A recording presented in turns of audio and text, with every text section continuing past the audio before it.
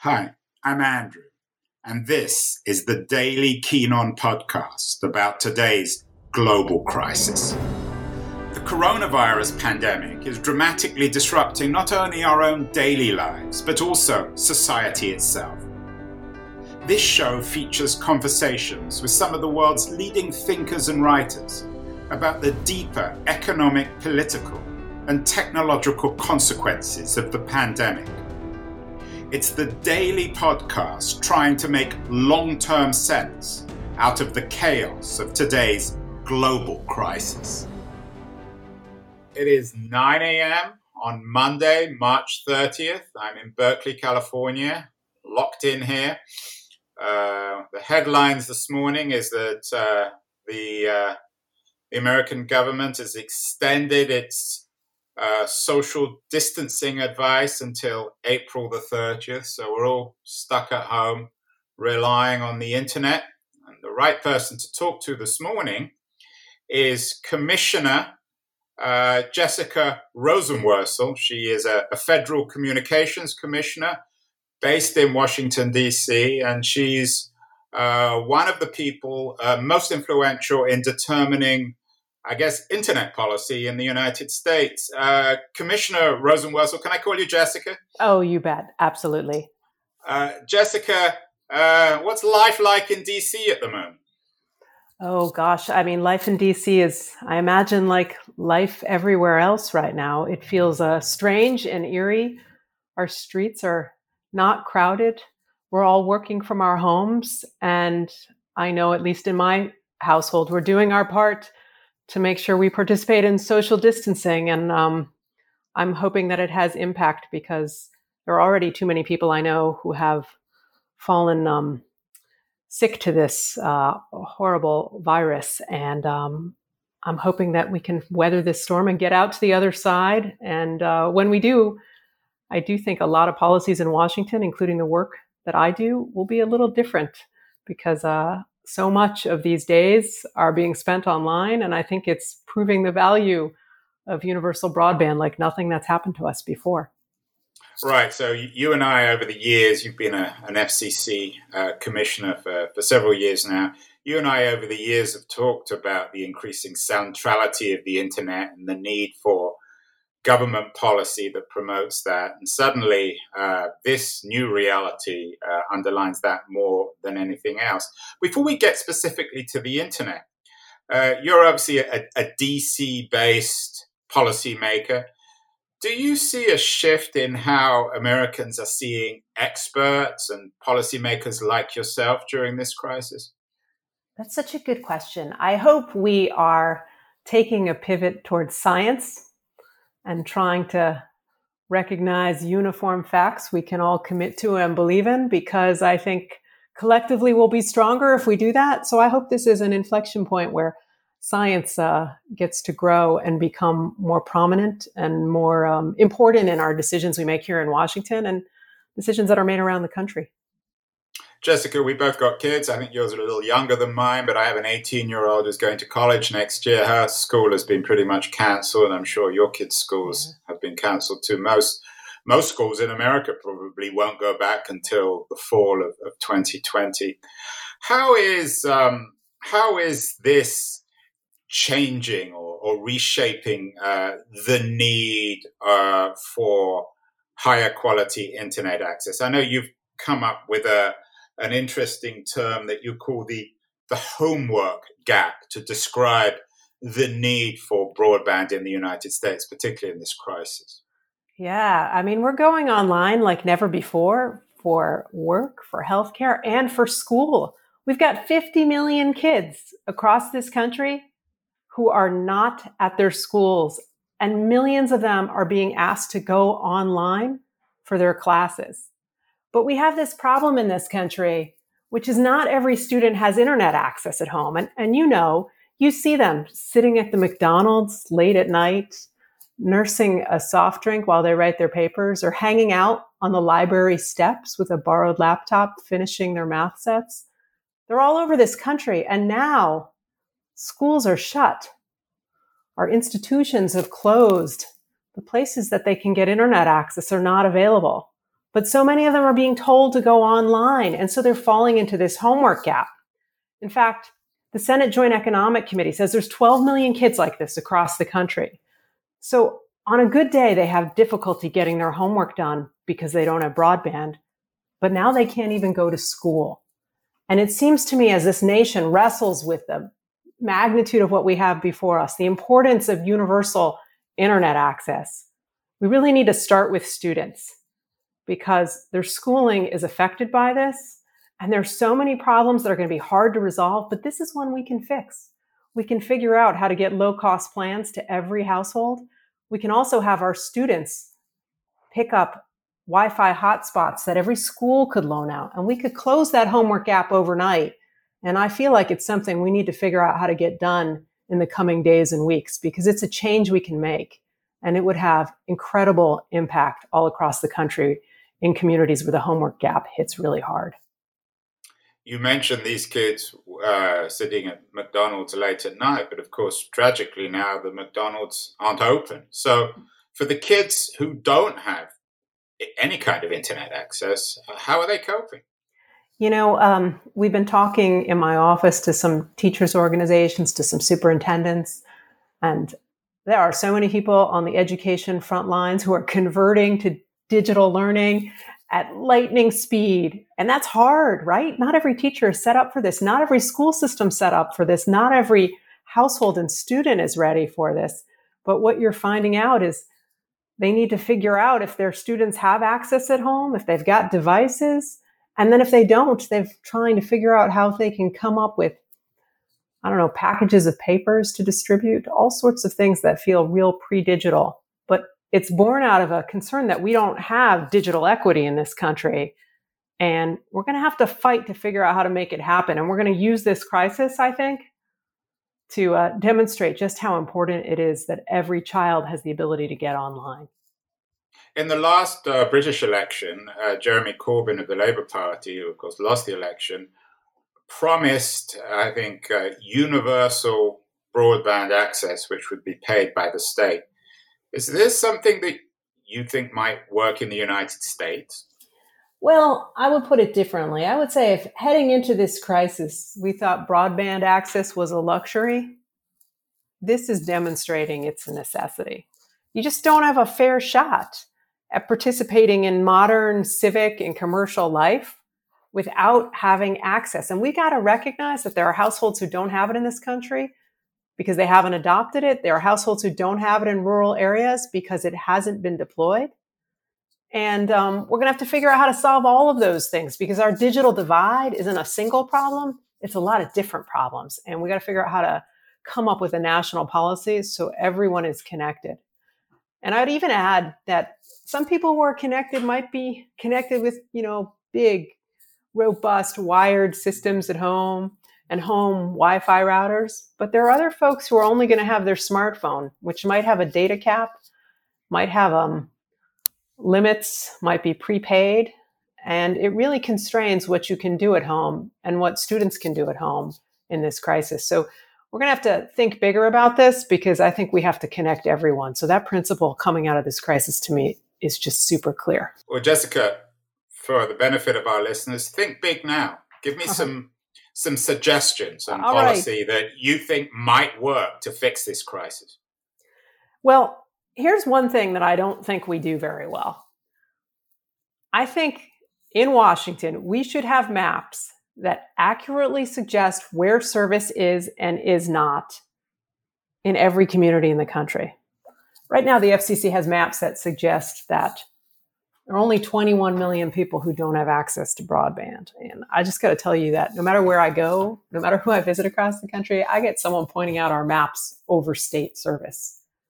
And they do because they assume if there's one subscriber in a census block, service is available throughout. So you got to start with good maps. It's that old management truism. You can't manage what you do not measure, and we don't measure this right.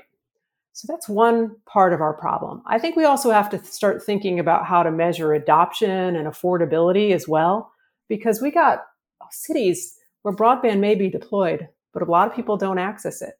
There's some data I've seen recently that said in the city of Detroit, a city that's quite hard hit by this crisis, There are 60% of the students live in households that have no internet access.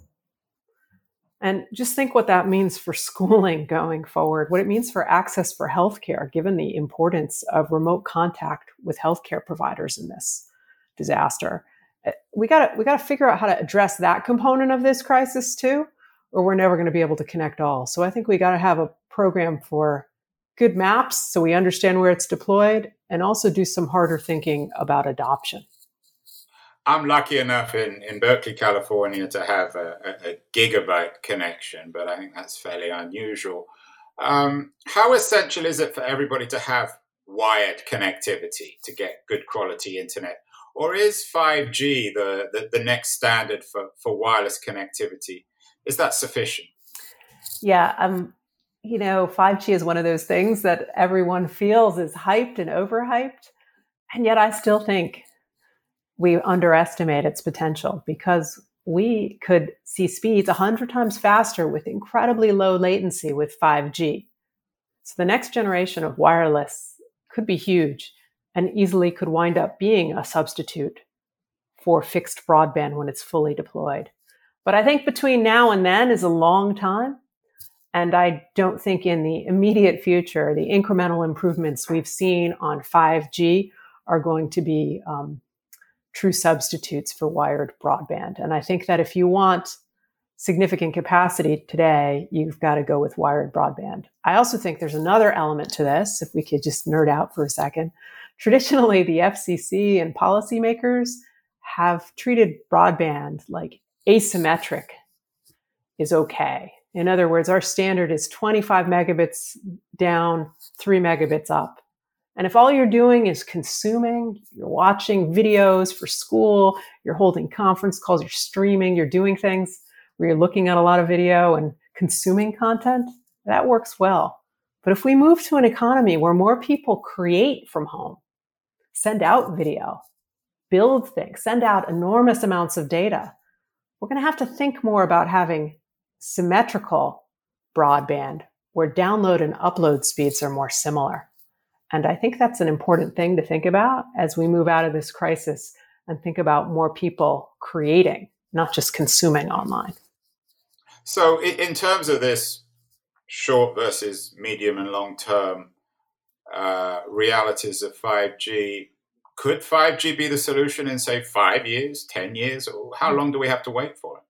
Well, I hope so. I think the challenge for 5G right now is getting the right spectrum out there so our nation's wireless carriers can build. And it's to date, the United States has put a premium on high band airwaves, which have lots of capacity but don't propagate far. So they can work really well in dense cities, but not a lot of other places. So we're going to need more mid-band spectrum, which sends signals further in order to make this economically viable in lots of places across the country. So one of the real challenges with 5G going forward is how to make sure its deployment is even across the country and not just concentrated in the biggest cities. Because in the near future, I think that's where you'll see it. And when we get it more places, we'll have more people develop unique things to do with it. So it's not just about using it in cities, it's about broadening the range of people who have access to it so we can all think about how to innovate with such radically high speeds and low latencies. Over the last couple of years, you know this as well as anyone, there's been a sort of a zeitgeist shift in terms of people's attitude towards big tech companies in Silicon Valley. Do you think this crisis has ended that? Do you think that the so-called tech clash is finished? Well, I think these are early days to understand. I mean, certainly Washington has turned a critical eye on a lot of big companies right now, trying to look at their benefits and their harms and what does this concentration mean in the economy as a whole. But I do think going forward, Washington is going to view a lot of things through the prism of jobs, because we are staring down the highest unemployment claims in the nation's history. And I think getting people back to work is going to be front and center when Washington thinks about our economic future. And what about privacy? There is already the beginnings of a global conversation about what governments should and shouldn't know about our movements and how much our smartphones should be revealing to the government about where we've been and who we talk to in terms of the coronavirus crisis. So where does privacy begin and control of the a virus like the corona crisis begin? Yeah, I've seen a lot of articles and a lot of discussions that say on one side we've got public health, on the other side we've got privacy. And I think I'm going to reject that framework because I think we can figure out how to have both. The United States is different from a lot of other places like Europe with the GDPR in that we don't have a broad-based privacy policy. We have sector-specific privacy with healthcare, with laws like HIPAA, with banking, with laws like Gramm-Leach-Bliley, and with the Communications Act, we have clear privacy policies that apply to our carriers.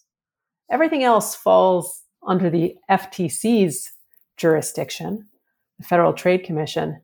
And most of that is about when you take an app and you download something on your phone, you probably click a box and you've given up a lot of privacy in the course of doing that. You're getting the benefit of whatever you're putting on your phone, but you are also likely allowing them to track some information about where you are. And we are now watching folks use that information to try to suggest where those who might have been exposed to the virus have migrated. And I can see that there could be public health benefits in that, but I also think we need to recognize that there's a surveillance that comes with that too. And in the United States, we're going to have to tighten up our privacy policies because it's just been revealed by this crisis just how weak those policies are and that so many people are consenting to things and being traced and tracked with their phones in ways they may not be familiar. So more transparency in terms of how our data is being used and potentially abused, not only by private companies, but by the government. Yeah, I think, I also think we have to understand if this tracing is, is it accurate enough to describe, can you be 6 feet away? In other words, what's the value proposition on all of this? And I think we need to understand that a little bit better. But I do think this is going to push us towards trying to come up with a national privacy policy in new ways. And I actually think that's a good thing. I think the digital age needs a new national privacy policy. To be clear, the Federal Communications Commission has restrictions on carriers. They can't just take your information and sell it without your permission. They can use it only to provide you with service. And that's different than a whole bunch of other industries out there in the digital space. So we're going to have to figure out how everyone might be able over time to play by the same rules. And it's my hope that those rules are actually simple enough that you and I can understand what they mean. I mean, you shouldn't have to be an engineer to know what's going on with your data, and you shouldn't have to be a lawyer to know if your information's protected. I think simplicity is one of those missing values in our privacy discussion. And I hope that can be part of what goes on in the future here as we emerge from this crisis and talk anew about policy and privacy. Jessica, you mentioned Europe and GDPR suggesting that America perhaps benefited from not having it. But you at the FCC, or you personally, are you looking positively at other countries leveraging of digital networks to fight the virus? South Korea, perhaps, or even China? Are the East Asian economies getting this in some ways perhaps better than the Europeans or the North Americans? That's a legitimate question, but I think the answer lies in more than what might be done with your phones. How what their quarantines were like, how substantial their testing regimes were, how swiftly they got the results back from testing, what their quarantine policies were, how speedily they engaged in social distancing. I think there's a whole bunch of things that are figuring out that we're using right now to figure out who's succeeded in pushing back this virus. And I think we got to look at all of those things. This is just a small part of it. Finally, Jessica, not everything can be digital. We can't be online the whole time. A lot of our listeners are readers and writers.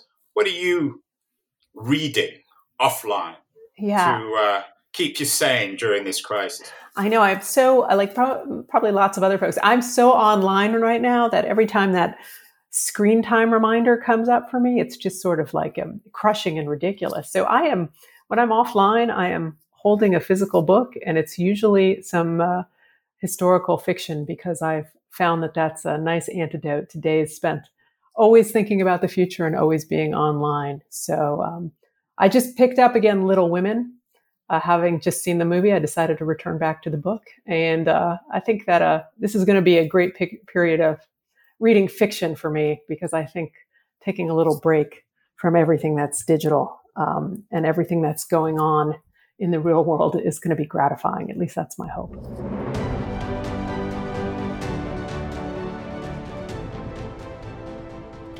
You've been listening to Keen On, hosted by me, Andrew Keen. Make sure to join us the rest of this season as we explore how to fix capitalism. Make sure to visit us at lithub.com, where you can subscribe to the show in iTunes, Stitcher, Spotify, or wherever you listen to your podcasts. While you're at it, if you enjoyed what you heard, we'd appreciate a rating on iTunes. Or if you'd simply tell a friend about the show, that would also help too. Today's episode was produced and edited by Justin Alvarez and the team at LitHub Radio. See you next week, and thanks so much for listening.